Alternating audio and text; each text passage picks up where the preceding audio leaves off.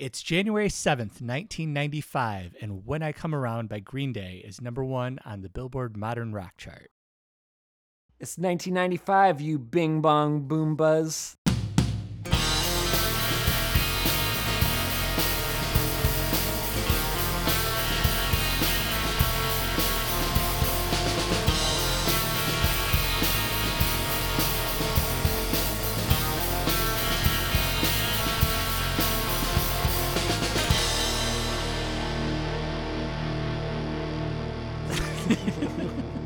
We won't use that. Hello, and welcome to Tell Me All Your Thoughts on Pod. I'm Trav. I'm Quillen. I'm Alec, and this is a podcast where we talk about every song that reached number 1 on the Billboard Modern Rock chart in the 90s, beginning with Kurt Cobain's death in April 1994. Today we'll be talking about When I Come Around, the fourth single from Green Day's album Dookie. When I Come Around spent 7 weeks at number 1. Here's a clip. So go do what you like. Make sure you do it right. You may find out that yourself that means nothing worth everything.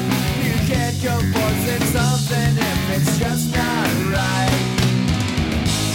No time to search the world around.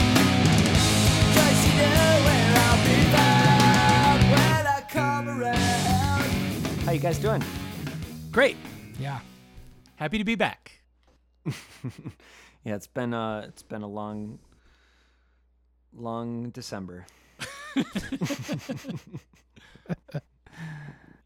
Okay, so today we're talking about our third Green Day song, our third song from Dookie.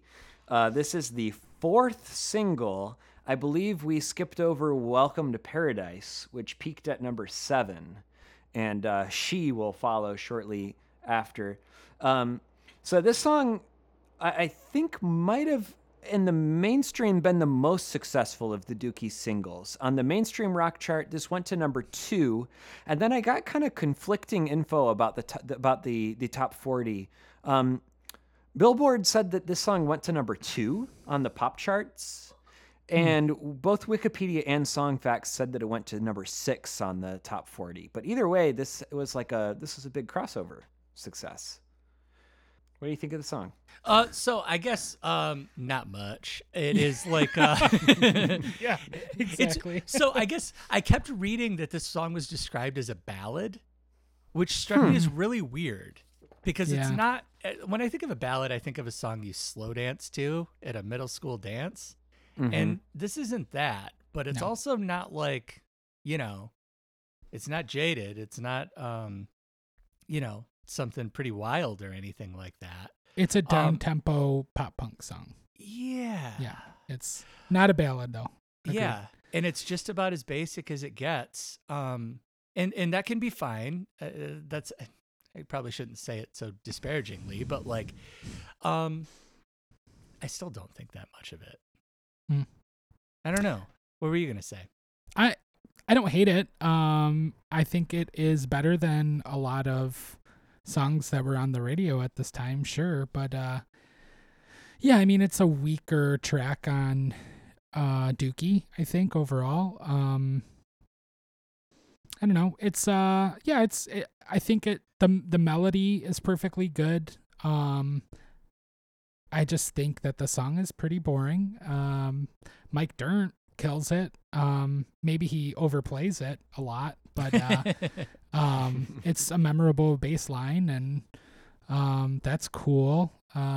It does seem to be at odds with like the other instruments, right? Like the bass Very is going much. like 100 miles an hour, and then like the guitar and drums are just kind of like plodding along. Well, the drums are a little busy, aren't they? Yeah, a little, but it's like Dirnt is like trying to be lockstep with everything that Trey is doing, is what it sounds like to me. Like, not just synced up with the kick drum, but like he's also trying to sync up with all the snare hits and all of that stuff. And it's silly. I guess when I'm thinking about the song rhythmically, I'll say the negative thing and then I'll move on to the positive thing. But,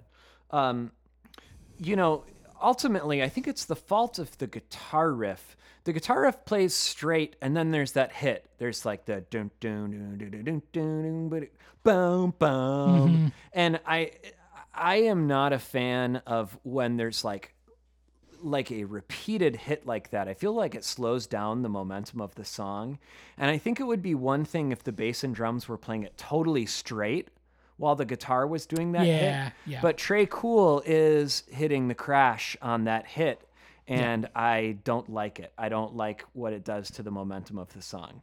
I love what it does. I love the intro of the song and how the drums come in off of that hit. Like the fill it's a really basic drum fill, but it just sounds really good. It's a really cool move, I think. I'm into what Dirnt is doing. I think that he's doing a good job of like keeping up momentum and keeping things interesting and getting some melody into the song.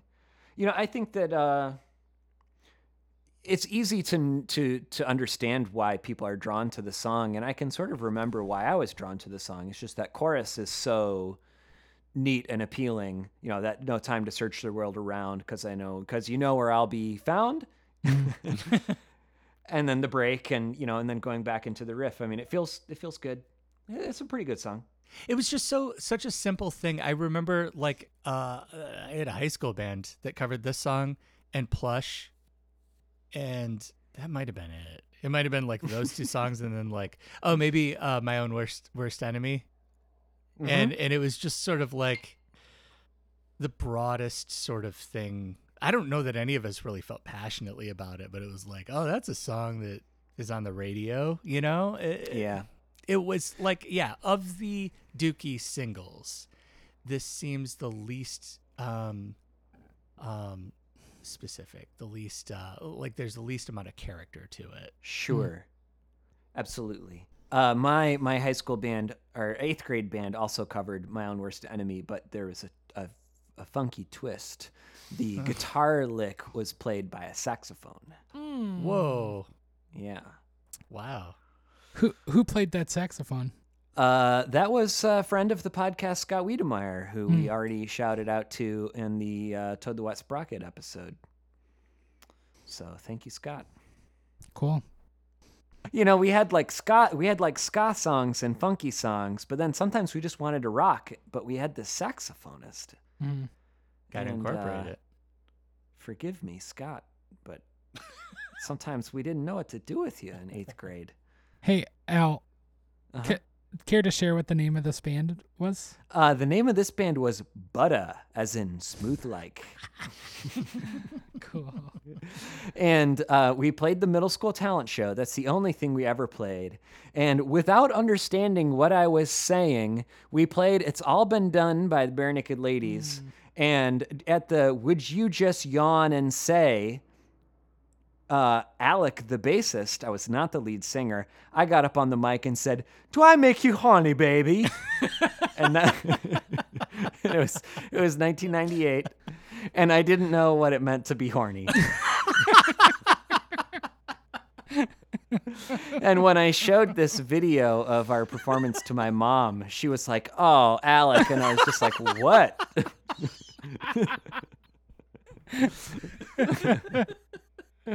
So That's great. a very 1998 story. The guitar solo is real nice on this song. Is it? Yes. Yeah. Yeah. Man. It's nice. It does not rip.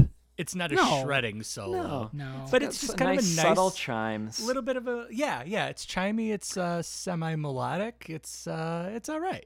It's better when I think about it than when I hear it. Okay. That's I know what you mean. I don't know. It's fine. A few sources suggest that this song is about Billy's long-distance relationship to his girlfriend while on tour. In that context, When I Come Around would be basically when I swing by back home. It seems like he had a little bit of a start and stop romance with his partner, but they ended up having 2 kids, and they are still married. Hooray. Any other insights into what the song's about? No, I mean it's got to be that, right? Long distance relationship, and like it's strained, and they're kind of worried about their position with the other party, and Yeah. whatever. There are some real classic archetypal 90s lyrics in here. I'm a loser and a user, so I don't need no accuser to try and slag me down because I know you're right. It's just like loser, creep, self-esteem, all packed up in a one little couplet.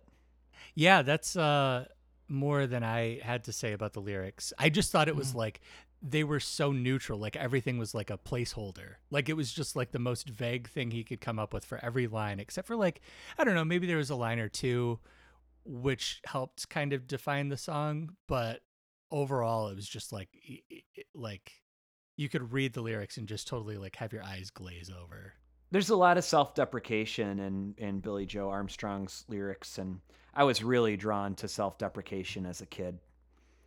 I don't, in retrospect, I don't think I understood the difference between modesty and self-pity, which is a pretty important distinction. But I think because I equated those two things, I always thought that self-pity was like an admirable trait. It was like a virtue.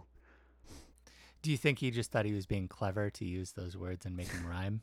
It is quite an internal rhyme. It's a triple internal rhyme. Cool. Yeah, with this, when we're really focusing on the Dookie singles, the formula does start to feel slightly monotonous. And I think of the singles, the first one, Longview, is the most interesting musically. And then if we're just talking about straightforward pop appeal, Basket Case is probably the best straightforward one. So this one pales a bit in comparison, but it's a good song. I'd say it's about as good as Welcome to Paradise in my mind. They're pretty similar songs to me. Oh, wow. I think Welcome to Paradise is kind of badass. And I think this song, I think my mom might like this song. There's Great. 5 chords all Maud. together. And Maud likes this song. Shout out to Maud. There's 5 chords all together, right? I mean, it's like the 4 in the verse, and then there's like another chord that happens in the chorus, and that's it. And it's just like, and then the solo's kind of pretty, and you play this on adult contemporary radio. And Welcome to Paradise is kind of gnarly. Yeah. I don't know. So. Maybe that's more gnarlier like than this. Yeah, maybe Sure. more like lyrically, but maybe also musically. You know what? I was thinking about this song. It's really, fundamentally, it's a ballad. Wait a minute, what?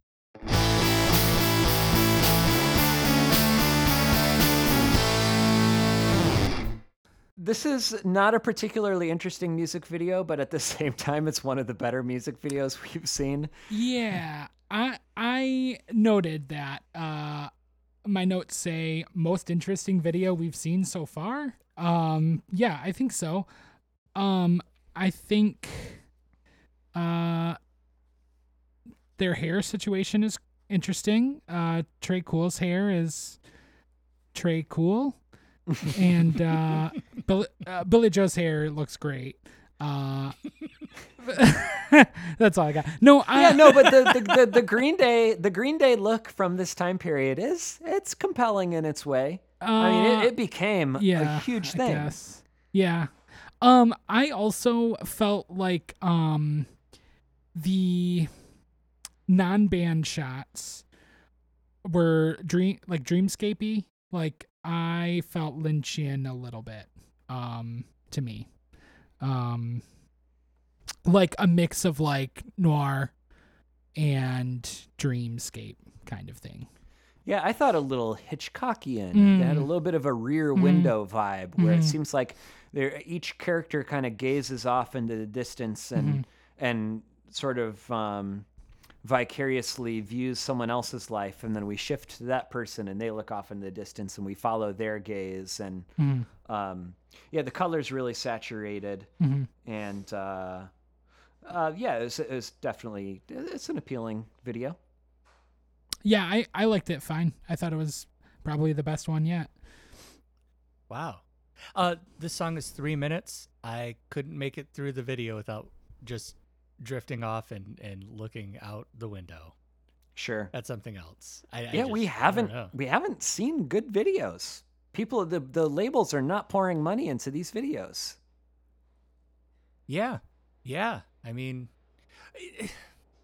I don't know. Do you think it's just kind of like this stylish thing from the era where like there's not really a purpose, and it's just all these like kind of touchstones where they're like, well, you got to have like these bright colors, and then you got to have these weird like maybe a fisheye lens, or like, you know, like next stuff like episode. I mean, the good video is My Feelings Are Virtually Identical, and it has virtually an identical look. Yeah.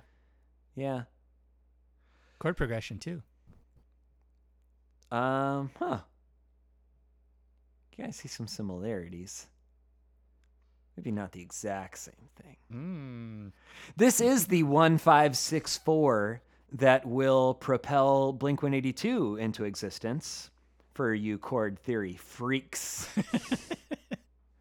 It's the da da na na na na na, which will be turns into the da na na na na na na na na na na na na na na na, which will also be What's My Age Again. Also, and on and yeah, on. yeah, you said it. What's My Age Again? That's the one I was thinking of. Yep. Okay, well, let's talk about albums. We've already talked about Dookie. So then we moved on and we talked about Insomniac. And since we will not have another Green Day hit in 1997, we're going to go ahead and talk about Nimrod. Let's do it. Yeah. Wow. So I owned this album. I don't really remember when exactly I bought it, but I owned it and I liked it a decent amount. And then at some point I sold it, and I was kind of excited to re-listen to it. What's your past relationship to Nimrod? I never listened to it all the way through until prepping for this. I was familiar with more of the singles than I realized. What was the Redundant, right? Yeah, I forgot that was a single. But Good Riddance I hated back then. I actually think it's kind of good. I kind of like it. It's beautiful. Shut up. It's really pretty. The strings are awesome. It's a really pretty song. Yeah, my reflection on Good Riddance, because we're going to have to stop and talk about each of these things. It's really pretty much 100% the strings. Yes. I don't think there's a whole lot going on in that song. Apparently, it had been sitting around for a while. And then Armstrong decided that they'd use the song for this album because it was turning out to be sort of an eclectic album. I think I read that he was like, it was potentially for Dookie. Oh, really? Yeah. Well, Rob Cavallo, who works with the band again on this album, he suggested adding the strings. And I just thought that this was a very vivid anecdote. He sent the producer Rob Cavallo, sent the band to play foosball in another room while he recorded the strings. And he said it took about 15, 20 minutes, maybe a half an hour at the most. And he reflected on his decision. He said, I knew we had done the right thing. I knew it was a hit the second I heard it. I do think it's a good string arrangement. There's like a little Irish lilt to the solo. And there's this very cinematic low end to the string arrangement. And when I say cinematic, of course, went on to be featured in a, apparently, from what I hear, a very moving episode of ER and the final episode of Seinfeld. Oh, yeah, yeah. The strings kind of remind me of Jars of Clay. Now it all makes sense. So let me get this straight. You shat upon so many of these songs that we've covered, and we get to Good Riddance, and you're like, actually, that's pretty good. Good Riddance of all the songs. You're good with that. Think that it is better than I gave it credit for when I was a child. All right. Listen, Al, you did nail it though. It's all about the strings. Nothing else about the song is good. It's the string. The strings are beautiful. I question Rob Cavallo's statement about recording the strings in 20 minutes. Did he did he play the string parts? Did he No, record no, them no, individually? No, Like, he what is he recorded other Okay. people playing the string Okay. parts. I did. I just want to make sure you're saying surely no one could have recorded a sound so angelic in 20 minutes, says Aaron Quillen. That's not what I'm saying. I'm gonna move along to Okay. the other single, "Hitchin' a Ride," which I loved when I was a kid, and does not quite hold up. It's better than "Good Riddance." Don't worry, Travis.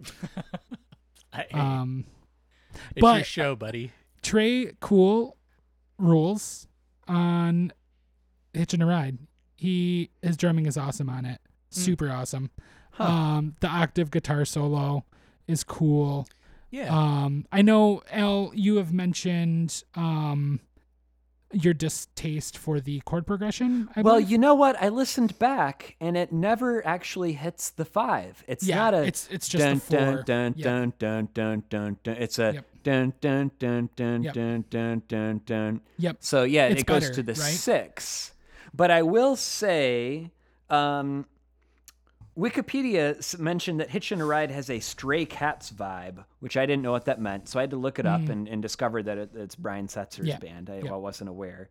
And I listened to their hit Stray Cat Strut, and that was the epitome of the chord progression. Oh, that I hate. see. Although I will say, I kind of liked Brian Setzer's guitar playing, and I was kind of like, Sure. what if I like this? But But that was like a bump, bump, a dump, bump, a dump, a da da, which is just the worst musical thing. And ugh.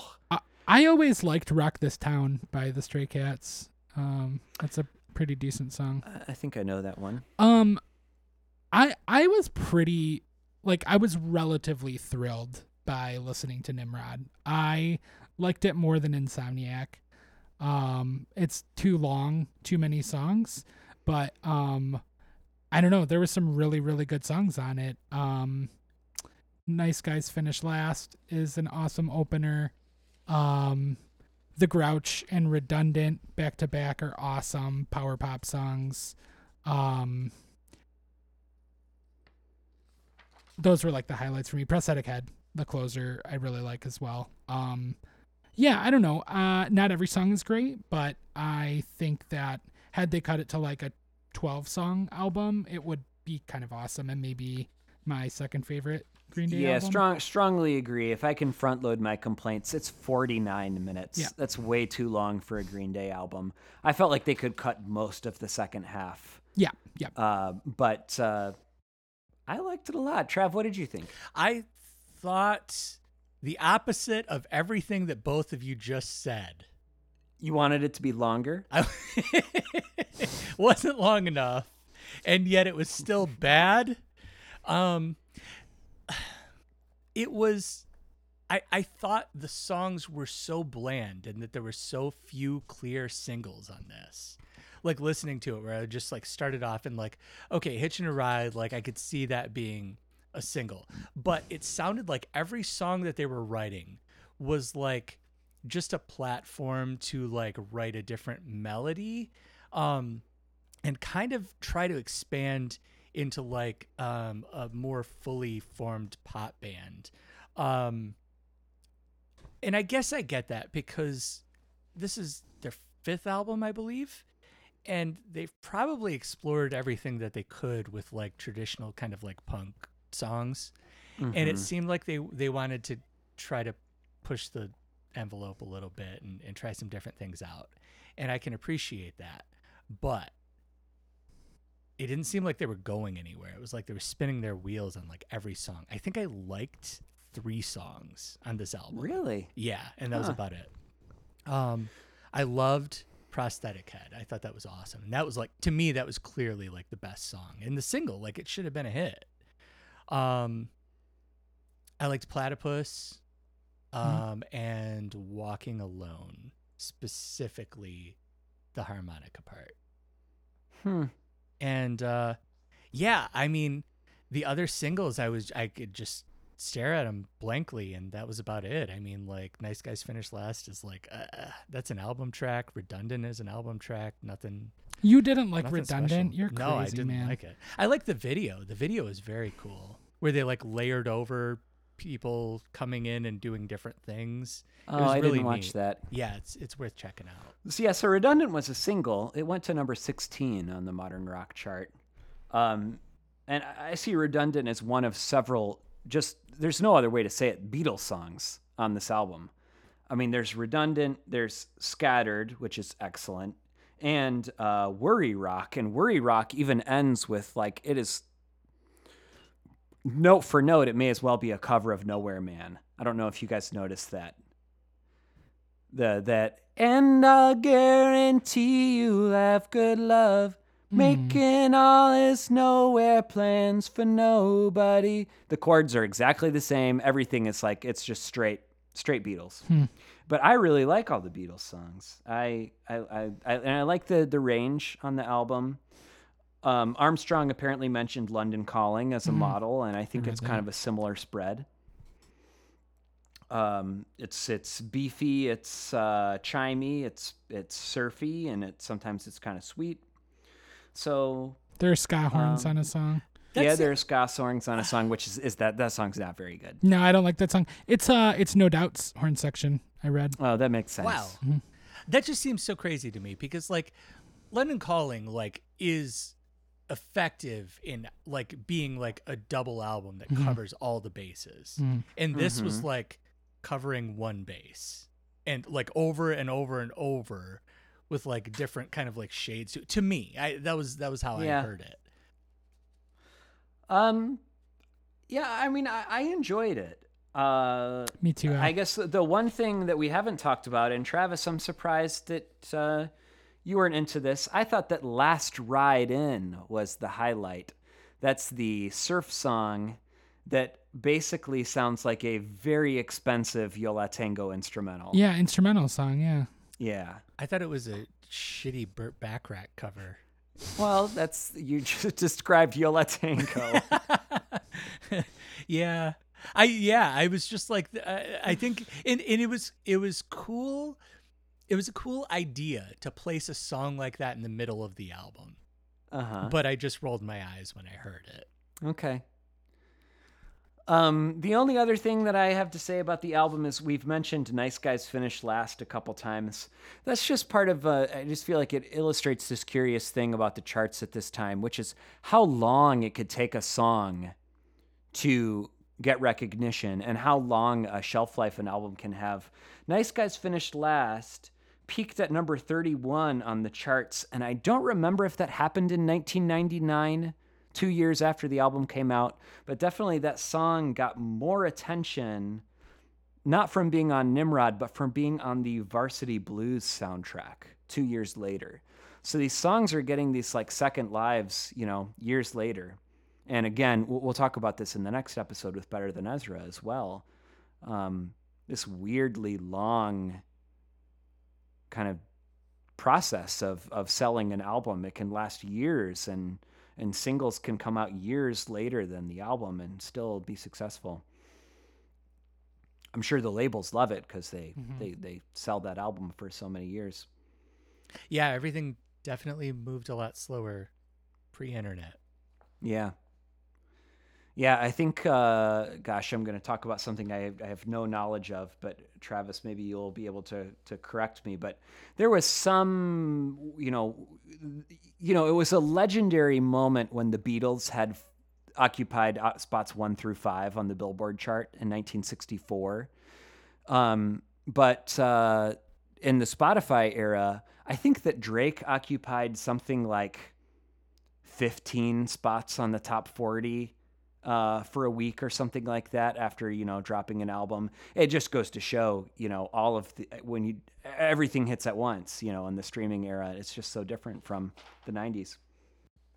Yes. I thought you were going to name each of the songs and No. say specifically what, expensive hotel room Drake is waiting for a phone call in. It might have something to do with just like people put the album on. Like everybody puts the album on and that's it, and then like sure, most of the songs end up, charting really high, however the streaming is counted. It's got to be a good album though. you know, I or don't see come people. or coming off of a good album where everybody Sure. checks it off, Yeah, checks it out. yeah, good call.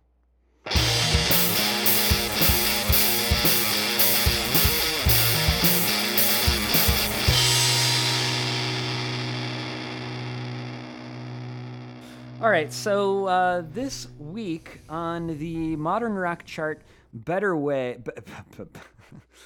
Man by Pearl Jam gives way to Don't Tell Me What Love Can Do by Van Halen. And then by the time that this song leaves the number one spot, Better Man has retaken the number one spot.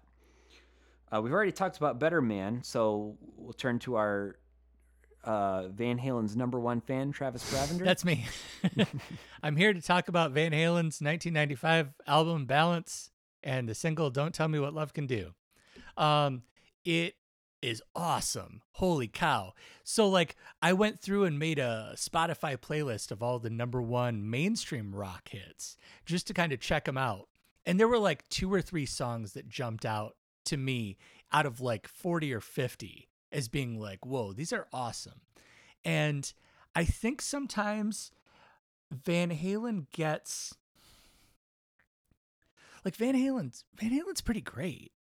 And I think people dismiss them as being dumb and like lump them in with like Motley Crue and Poison and stuff like that.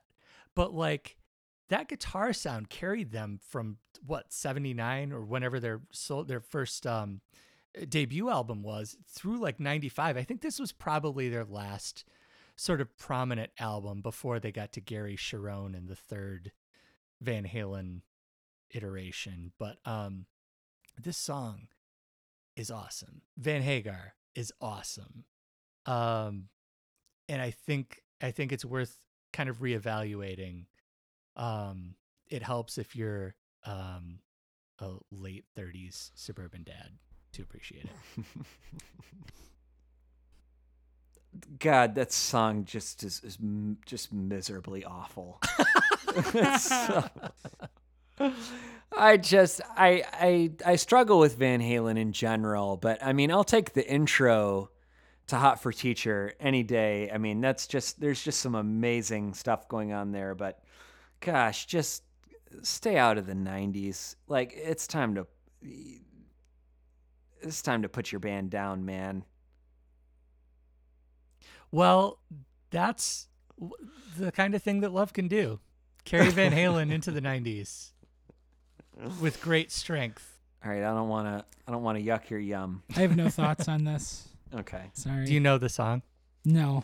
Okay.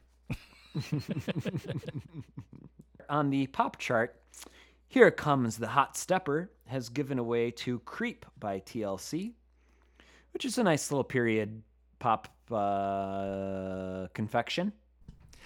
Yeah, both great songs. Here Comes the Hot Stepper from the Ready to Wear soundtrack, which is a movie about fashion, I think. I didn't see it. I just knew it from the video. But man, did I love that song.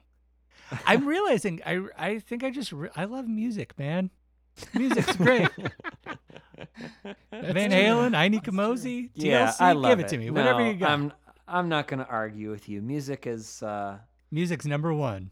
Music is a real blessing. Mm-hmm. Just like friendship, our friendship. Yeah. Yes. On the modern rock chart, just a couple things that I noticed. Piggy by 9 Inch Nails, which came in at number 20. I'm going to say I never owned a copy of The Downward Spiral, and I had not heard this song until several years ago when one of my bandmates put it on tour, and that song is heavy. And when I say heavy, I mean like not like, oh, they're playing the blues fast. I mean like heavy, like every once in a while a song comes along and just like stomps on your brain in a weird way, like an unfamiliar way. And Piggy does that. I think that Piggy is a really cool, just ripping my guts out kind of. Gah! That's great. I guess I don't know that song. Mm-mm. I should. I have recently, in the last few years, really come to love March of the Pigs. Is that a Nine Inch Nails song? It is. And it's in You know what? 7/8, and it is fast and hard. I'm going to go ahead and out myself here. I was thinking of March of the Pigs the whole time that I was talking about that song. Okay. Yeah, that song. Nice. Appreciate the honesty. Yeah. Uh-huh. Yeah, it's awesome, right? Oh, yeah. So, but Piggy was the song that charted? Piggy was the song that charted. Yeah, We're I don't gonna know that edit song. this out of the podcast, though, now. I think you should leave it. I think it's great. The other thing that I was kind of puzzled by and surprised by, which also illustrates, once again, the longevity of an album on the charts, is Live Forever by Oasis has just now entered the chart at number 40. And, it's not like it's a long time since Definitely Maybe came out. Definitely Maybe came out in 1994. But What's the Story? Morning Glory is about to come out in just like a month or two. So strange that Live Forever is just now charting. Pre-album release hype, baby. Yeah, I guess so. And man, I love Live Forever. Just talk about classic rock vibes in just a good feeling way. That's a great song. Yeah, agreed. Great song. I don't know that there's anything to add. It's just a great song. The singles from Definitely Maybe are great. Yeah, Supersonic. Yeah. I mean, those are the two that I think of. Yeah. Yeah, Yeah. good enough. I have mixed feelings about the album as a whole, although they're generally positive. But Live Forever is unimpeachable to me. Mm-hmm. All right, well, you want to rate when I come around? Yes. Yeah. I'll go first. I'll do it. Absolutely middle of the road. 2.5 times of your life. Nice. I have slightly more positive feelings. I'm going to give it 3.5 times of your life. Yeah, I'll give it 3.25 Nimrods. Pretty good. All right. Aaron, the big fan. The number one Nimrod boy. Do we think that this is a Nirvana wannabe? Nah. Agreed. No. Yeah. Well, Tell Me All Your Thoughts on Pod is part of the Off Shelf family. Head to offshelf.net to sign up for their monthly zine and check out our sibling podcast, Best Song Ever. You can email us about upcoming songs at thoughtsonpod@gmail.com. Email us a question and we'll discuss it at our earliest convenience, or send us comments, memories, corrections, and complaints. If you send comments as a voice memo, we'd love to include them at the end of the show. Also, starting now, we have a Facebook group we'd love you to join. Just look for Tell Me All Your Thoughts on Pod, and you'll find us and we can chat and have a good time. Listen along with our playlists on Spotify, Apple Music, or watch along on YouTube. The address where you can find all those things is thoughtsonpod.podbean.com. And finally, hey, coronavirus times, what you been watching on TV? Not much. YouTube videos, Last Dance, things of that nature. You ever seen these Cars movies? No, I haven't actually. No. Man, the voice work is great. You got Owen Wilson as Lightning McQueen. You got Larry the Cable Guy. He's great as Mater. He's kind of down home, kind of folksy, comic relief character. Yeah. But what I was watching the other day that I just was really, it took the wind out of me, is there's this climactic moment in Cars 3. And Owen Wilson's voice work is just really gets to my soul. It's the scene where lightning crashes.